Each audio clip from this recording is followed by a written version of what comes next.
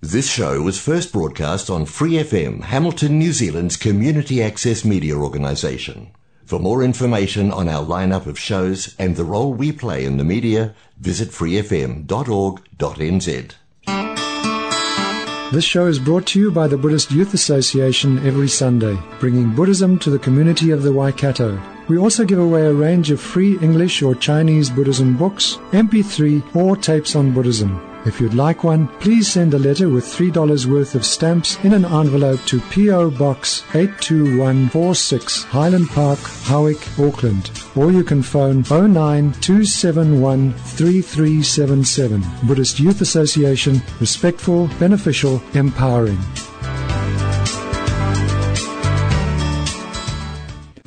Hello, I'm very happy that you could join the program today, and I pray it might bring benefit to all of us. We're looking at an ancient mind training text titled Mind Training Like the Rays of the Sun by the Tibetan Namkha Pel. It's his commentary on another text, The 7 Points of Mind Training. And we've come to the section on the commitments of mind training, which all appears in English translation as maxims like train consistently to deal with difficult situations, don't rely on other conditions, transform your attitude but maintain natural behavior, and don't speak of others' incomplete qualities. And that last one is the one we've been speaking about over the last 2 or 3 programs. So today we'll move on to the next instruction, which is don't concern yourself with others' business. But now before we continue with that, let's check our motivation as we usually do and bring ourselves up to speed with a bodhicitta intention. Thank you. Now, don't concern yourself with others' business, or, as some translators have termed it, don't ponder others. This is the next instruction in the mind training text, and Namkha Pel comments rather obscurely, you should neither think nor say such things as, I am able to cope because I am a practitioner of mind training, otherwise it would be impossible to deal with such a person. Perhaps Geshe Jampa Tekchok's commentary in his book, The Kindness of Others, is more accessible when he says, we should not be preoccupied with investigating other people's faults, as this is not our business. But I think both commentaries are instructing us not to let our minds dwell on the faults and difficulties presented by others and make them our business. If we do, we start to criticize and find fault and create more and more chaos. And why do we do it? Is it not because we have some insecurity within ourselves that needs to be covered up? Trungpa Rinpoche links this instruction to the previous one, don't speak of others' incomplete qualities, and they are pretty similar. He differentiates the two like this. The 5th point, that is, don't speak of others' incomplete qualities, is that we should not talk about others' weaknesses. This mainly has to do with how we communicate. Our words should be nice and not unpleasant. The main point here. Others' business has to do with how they look, how they speak, with their attitude, and whether they are rich or not. We may think there's something wrong in some of these areas, but that doesn't mean we have to speak about it. In terms of Dharma practice, something may be lacking, but it doesn't mean it is our job to point this out to everyone. There's another point here which has to do with our motivation. If we really have a good heart and are sure that others will change by what we say, then it is a different matter. If we say it nicely, that's okay. But if it's said out of ill will, rivalry, spite, or other negative emotions, then it belongs to talking about others' weaknesses, which should be avoided. We should not engage in conversations about others' faults. We don't point out faults in people who have physical deficiencies such as lameness or blindness, or mental deficiencies such as stupidity. Likewise, we don't point out Dharma faults in others, such as their being lazy and not practicing, or their breaking their vows. In other words, we don't say harmful things about others. Rather, with a smile, we should speak in a very gentle, loving manner, in a way that makes sense and is pleasing to them. He then goes on to comment on not making others' business our business. He says, the previous instruction dealt with the way we act, while this instruction concerns motivation. If we have faults, we need to think about them and be concerned about them. Otherwise, the faults will only increase and grow stronger. So we need to look at our faults because nobody else is going to do that for us. But when it comes to others' faults, we don't need to look for them, especially those of our Dharma friends and other Dharma practitioners. Of course, they're going to have faults, and that's something which they themselves will have to deal with. It's their own karma, so there's absolutely no point in our doing it for them. In fact, getting involved in others' faults can only bring harm. We can't fix or do anything about the faults others possess. They have to deal with their own problems. If they are lazy, they may be doing the best they can. Most people who have entered the Dharma do try. They may have large obstacles, but they do the best they can. For us to search for their faults and point them out doesn't make any sense at all and doesn't do any good. We only need to examine our own faults. In other words, we may spend a lot of attention trying to figure out what others are doing and whether it is right or wrong. Because we bring such thoughts into our mind, sooner or later it becomes a matter of speech. Here, we're just pondering others' affairs, and that is unnecessary. Rather, it is better simply to respect others and trust that they are probably doing their best, doing what they consider right. Afterwards, we work with becoming used to this view. If out of a good heart we see faults, then of course it is all right to see if it's possible to mend them. Now that's what Trungpa Rinpoche says. And now let's look at what other commentators have said about this particular instruction. Chogyam Trungpa, in his book, Training the Mind and Cultivating Loving Kindness, wrote this: in this slogan, pondering others means picking on other people's little misgivings and problems. One of the problems we have generally is that when somebody does something to us or violates our principles, we keep picking on that particular thing. We would like to get at him and make sure that that person's problems are subject to attack, subject to unhealthiness. He then uses Tonglen, the practice of taking on suffering and giving out happiness, as an example. He says, for instance, because you have labored through your Tonglen practice and worked so hard, you develop tremendous arrogance. You feel as though you've gone through so much and that your effort makes you a worthy person. So when you meet somebody who's not accomplished what you have, you would like to put them down. This slogan is very simple. Don't do that. I do not think there's very much difference between this slogan and the preceding one. They are basically saying the same thing. Both slogans are very simple and direct. All the slogans are points which come to you, not particularly traffic signs, but reminders. And each time a particular point occurs to you, the slogan as a whole becomes more meaningful. And that is Chogyam Trungpa. In her book, Start Where You Are, A Guide to Compassionate Living, Pema Chodron, that's Chogyam Trungpa's heart disciple, describes a fictional chap called Mortimer. Mortimer is a kind of everyman who serves as a vessel for Pema Chodron to fill with whatever she wants, to use as an example when she has a point to make. Early on in the book, while talking about the 3 ways we tend to react to people, she describes Mortimer like this. And then there's good old Mortimer, that person sitting next to you in the meditation hall, or who works in your office. Some people are lusting when they see Mortimer. He looks wonderful to them. A lot of their discursive thought is taken up with what they'd like to do with Mortimer. A certain number of people hate him. They haven't even talked to him yet, but the moment they saw him, they felt loathing. Some of us haven't noticed him, and we may never notice him. In fact, a few years from now, he'll tell us he was here, and we'll be surprised. Now, when she comes to talk about the slogan about not pondering others, she returns to Mortimer with a rather nice story to illustrate her point, which is that the slogan is talking about putting others down to build oneself up. She says, maybe you only do it mentally. After all, you don't actually say these things out loud because people would disapprove. But in your mind you talk a lot about Mortimer, how you hate the way he dresses, and how he walks, and how he stares coldly at you when you smile. You say, now, this is enough. I've been criticizing Mortimer since the day I arrived here, I'm going to try to make friends. But Mortimer just meets your sunny false smile with an icy stare. So you continue to ponder Mortimer's awful ways as you sit here on the cushion, and you very seldom label it thinking or breathe it in.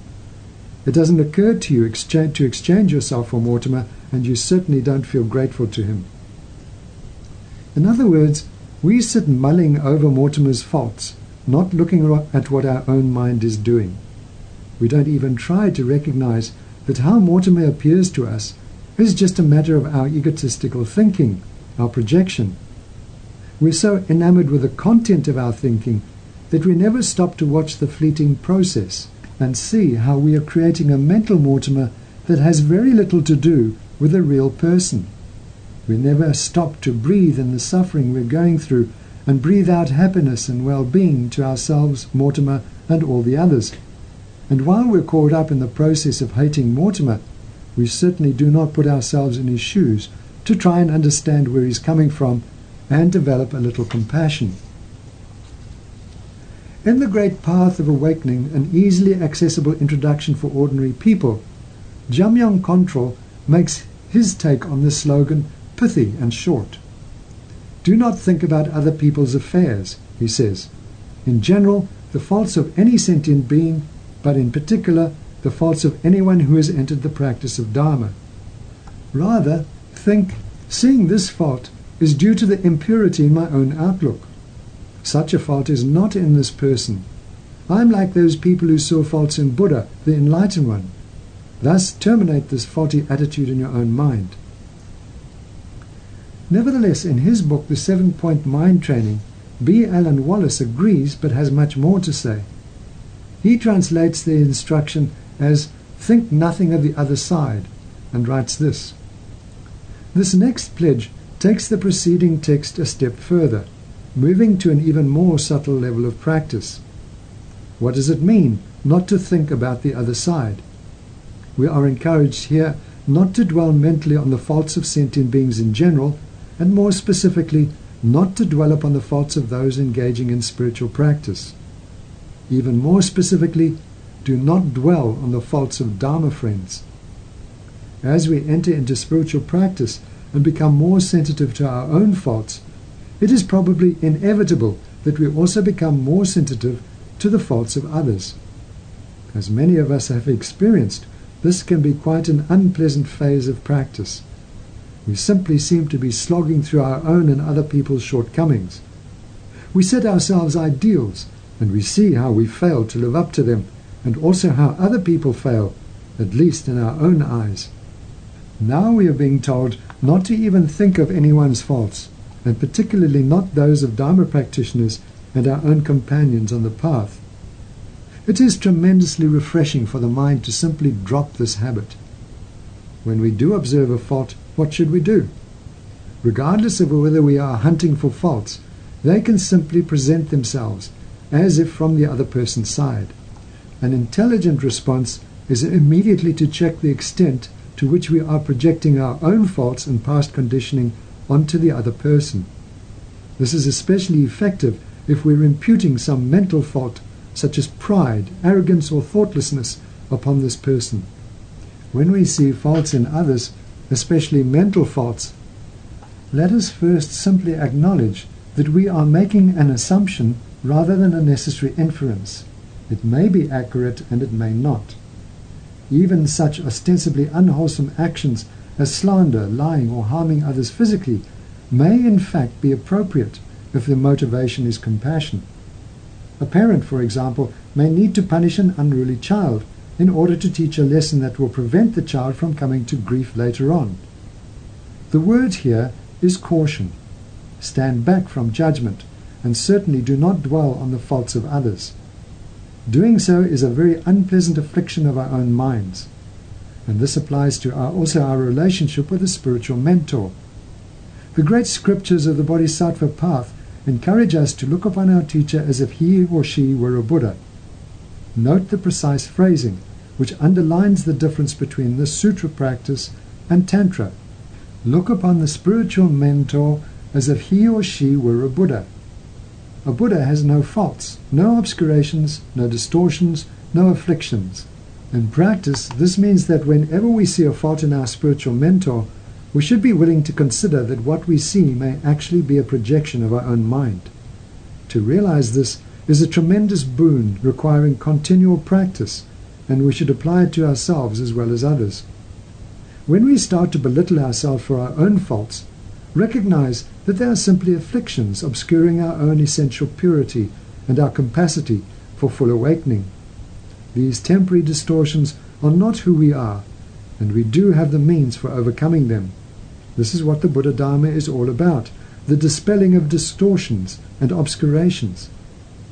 If we can develop a sympathy and gentleness towards ourselves, not complacency, but self-love in the best sense of the term, then when we see faults in others, we can transfer to them the wisdom we have acquired internally.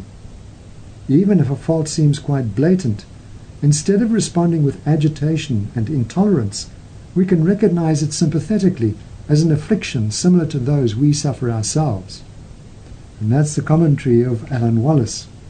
Particularly in the Tantric tradition, the Guru must be seen as a Buddha and faultless. In Tibetan Buddhism, the Guru is recognized as even more important than Shakyamuni Buddha himself. In his book, The Heart of the Path, Seeing the Guru as Buddha, Lama Zopa Rinpoche has something to say about this and expands on seeing the Guru as a perfect being.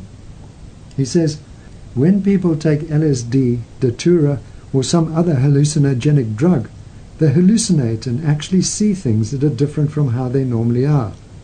They might see dust as worms, or hear people talking though nobody is there. But actually seeing or hearing these things doesn't mean that they exist in reality.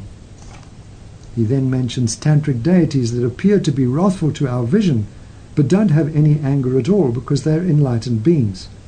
And he continues, all these examples illustrate that nothing is definite in our own view, including our view of the virtuous friend here being the Guru. Saying that we actually see particular faults in our Gurus is not logical proof that the faults exist in reality and that the Gurus are not Buddhas. What appears to us depends on the state of our mind. What we see is our own mental projection, our own view. If our mind is pure, we will see things purely.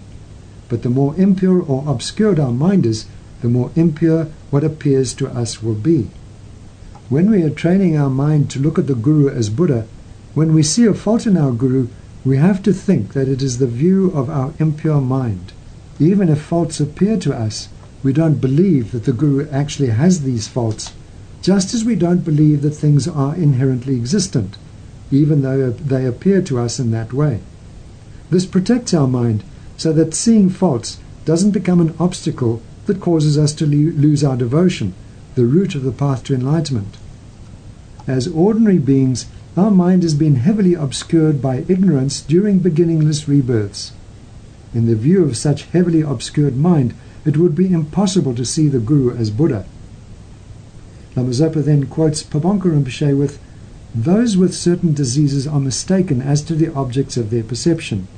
Since the minds of us ordinary beings are made defective by ignorance, which projects hallucinations, how is it possible for us to see the Guru as the Buddha? Lama Zopa then continues, we have seen that we don't necessarily see even ordinary objects in the way that they exist, and seeing the Guru as Buddha is much harder than that. Since we can't even see ordinary beings accurately, it would be extremely difficult for us to discriminate whether a separate being has an enlightened mind. Remembering that the way things appear to us doesn't necessarily accord with reality, we at least begin to lean more to the side that perhaps our Gurus are Buddhas. And if we begin to think that someone might be a Buddha, we will be much more careful in our actions related to that being. One simple and concise reason that we don't see the Guru as Buddha is that we don't have the view of a completely pure mind, the holy mind of a Buddha. Omniscience is the object only of omniscience. Everything thought, known and done by an omniscient mind is the object only of an omniscient mind. And he goes on, only an omniscient mind can definitely and faultlessly see the minds of other beings. Since we don't have omniscient mind or even clairvoyance, we can't judge others. We can't really say whether or not anyone else is a Buddha. We can only really be sure about whether or not we ourselves are a Buddha. We can see clearly and judge our own mind, but we can't see and judge the minds of others. Outside of this, there's nobody we can be fully confident about. We can only guess about the minds of others. Therefore, our not perceiving our Guru as Buddha doesn't mean our Guru is not a Buddha. And that is Lama Zopa Rinpoche. Now, apart from the fact that we can't tell whether another person is a Buddha or not, we can't even tell what they are thinking at any given moment. They could be mulling over a number of scenarios or concerns, so our judgment about what is going on with them is definitely going to be at least partly wrong. And often enough, we are way off track about others' motivations. So this is why it is ill-advised for us to spend time pondering about others, and why the slogan tells us not to ponder over others. In fact, when we find fault and cultivate stories in our mind about others, we are often just projecting our own unresolved baggage onto them. We then do not interact to the actual person, we interact with our perception of them, and the two can be very different. Dr. Nick Reed, a retired physician and nutritionist, and currently working as a psychotherapist, explains projection in a blog titled How You Make Me Feel, Projection and Its Identification. In the blog on mindbodydoc.wordpress.com he writes, "Projection is a ubiquitous feature of human nature. It is the cornerstone of evolution, what makes us human, the effect of an opposable thumb. As soon as we could throw, we could make things happen. We could control the future. But this required us to perform the mental trick of imagination, to think the way things might be, to make believe. Psychological projection performs that same mental trick. It transfers what we feel onto somebody else, to imagine it is they who have those same feelings and attitudes. So we protect ourselves from psychic damage by projecting the bad stuff onto those we recognize already possess some of the characteristics we want to get rid of. She's just so selfish. I can't trust him. He's so lazy, careless, unreliable, fussy, messy. This happens all the time. Just listen to how a gossip of girls on the train criticizes absent friends. Look at how politicians try to achieve a semblance of dominance and control by rubbishing their competitors. How newspapers take hold of that and amplify it. He goes on to explain how projection starts in childhood and says, children deal with uncomfortable feelings like fear and anger by externalizing them. First, identify your enemy. Locate all the bad stuff onto them, and then you can justify an attack. Or identify the one you admire. Locate all your wishes in that person and make them your best friend. Projection is a mental trick. There are goodies and baddies. In my childhood, these were cowboys and Indians, the English and the Germans. How differently you see things as you grow up. Maturity is a state of recognizing the bad feelings, taking them back and containing them, realizing that what we criticize in other people is also part of us, accepting our essential humanity. Groups, organizations, institutions, governments, states do it all the time. They are pathologically split. They operate at a very childlike manner and project all their own concealed characteristics, especially the bad ones like unreliability, inadequacy, lack of sophistication, to say nothing of selfishness and ruthlessness, onto their competitors. Members of an exclusive culture, music critics, art enthusiasts, historians, theatre buffs, vintage car collectors, content to puff themselves up by broadcasting their lacunae of esoterica to an audience they assume knows nothing and can be diminished by their ignorance. But projection can only really work in society if others identify with it. And this is what the psychoanalysts, another in-group, call projective identification, or, to put it in everyday speak, how others make us feel. In voodoo, pointing the bone can cause others to feel so guilty by inference, whether they are or not, that they slink away and die. They have been ostracized from the tribe. They are not worthy to belong anymore, and they cannot therefore survive. Social exclusion is a powerful force. Guilt and shame, powerful identifications.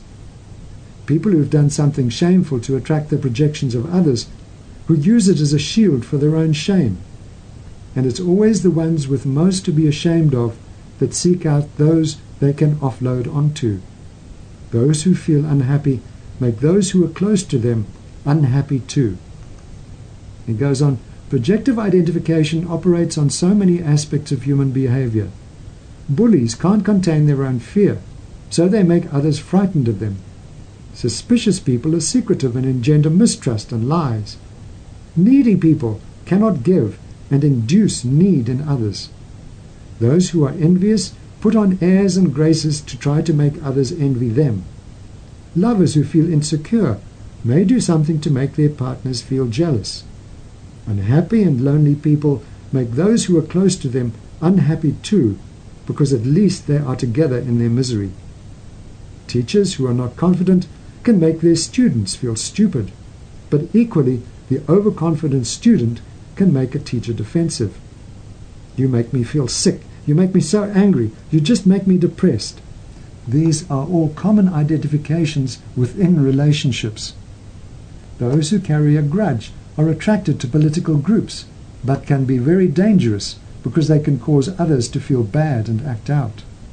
So did Ian Brady make Myra Hindley do it? Projective identification is never a justification in law, but it happens. He goes on to point out that some doctors are so anxious that they can make their patients terrified. Michael Ballant, the author of The Doctor, the Patient and the Illness, recognized this, he writes. Patients pass the anxiety of not knowing what's wrong with them onto the doctor, so that he orders more tests in order not to appear a failure. Or their attitude may make the doctors feel angry, depressed, tired. Emotional transference is such a powerful phenomenon. As a therapist, I'd always marveled at how one client could make me feel so wound up and energetic, the next so tired I could fall asleep, and have actually done so. But they were lying on the couch, and I was sitting behind them, and they never noticed. Actors are masters of projection. They tune into their audience and make us all identify with the emotions they project. I have had 2 actors in therapy. One made me feel so angry I actually had a chest pain and needed to ask him to leave. The other made me feel such surges of desire and compassion. It was all I could do not to take her in my arms and love her right there and then. He goes on to talk about marriage as states of mutual projection and identification. But we're going to have to leave him there and perhaps go on with this next week, for now our time is up. Thanks so much for joining the program today, and please dedicate it as usual to gaining enlightenment for the benefit of all beings everywhere. Thank you, and goodbye. Thanks for listening to this Free FM podcast. If you want to hear more content like this, you can support Free FM via Patreon. Head to patreon.com/freefm89 to find out more.